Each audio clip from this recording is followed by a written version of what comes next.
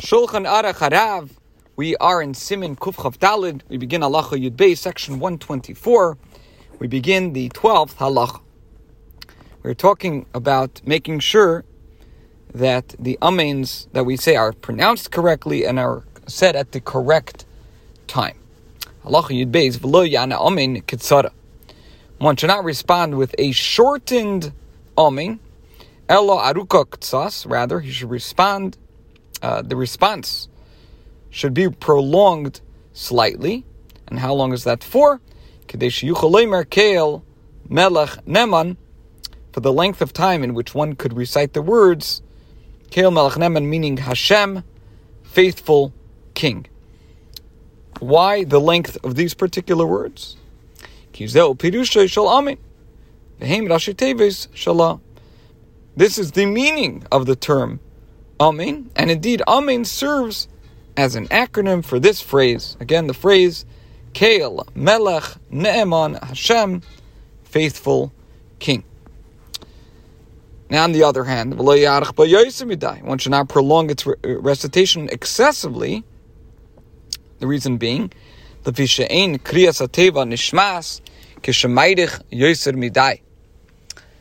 then a word doesn't sound correct when it is prolonged. Let's say some of those who respond prolong the recitation excessively. The Shliach Tzibbur, another person reciting the blessing, is not required to wait for them, provided that the blessing that follows is one that not everyone is obligated to hear. If through the recitation of this blessing he enables people at large to fulfill their obligation, so, but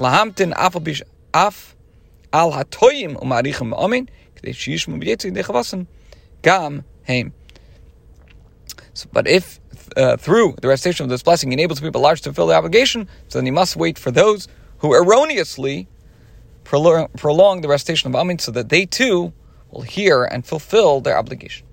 This concludes Halacha Yud Beis. Halacha Yud Gimel. Hoyna amen lo yagbia koili yisem me'amavarich shenemar gadlu laHashem iti unuday memash meyachtav. When responding amen, one should not raise his voice above that of the person reciting the one who recited the blessing.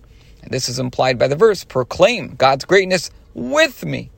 Let us exalt his name together. Iti and Yachtav teaching us that the one entering Amen's voice should not be louder than the one who actually made the blessing. Halacha Yud Dalid 14. Mi sheshachach v'lo yomar ya'aleh v'yavoi. If a person forgot and did not recite the Ya'aleh v'yavoi, b'reish chodesh on reish chodesh, oy b'chulei shel moyed, or if he got, or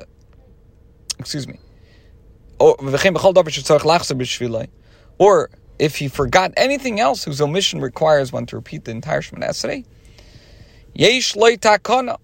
He has a means of rectifying this. And how is that? Shliach Tzibbur kol yudches brachas v'reish ad soif k'adam shemispal la'atzmei v'liyafsik v'liyasiach v'seyah gimel p'siyas la'achrav shekev shkaraspal ala shashachim alasker Shliach Tzibbur moitziyai dechvasei afapi shehu baki. You may listen attentively to the recitation of the 18 blessings. Again, we explained in previous shurim how today there's actually 19, but originally there was 18.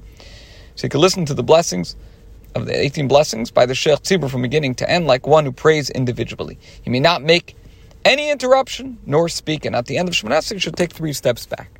Since he already recited Shemoneh Esrei and merely forgot to include a particular matter, the Shliach Tzibbur may fulfill his obligation for him even though he is knowledgeable. However, it says the Alter Rebbe, ein kol adam yochel l'chaven daitoi l'shmoya, I should say, Shliach Tzibbur meirosh v'atzoif v'shem ha'levav yifne v'le'yishma Shliach Tzibbur ez davar ma'akiv b'tefila l'chein mutav l'yispalel ba'atzmei.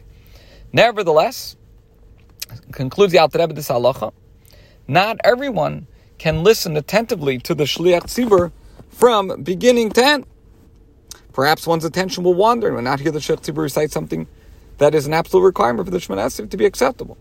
Hence, it is preferable that he recite the Shemana Esrei himself. This concludes Halacha Yudalid, as well as Siman Kuf Chavdalid, section 124.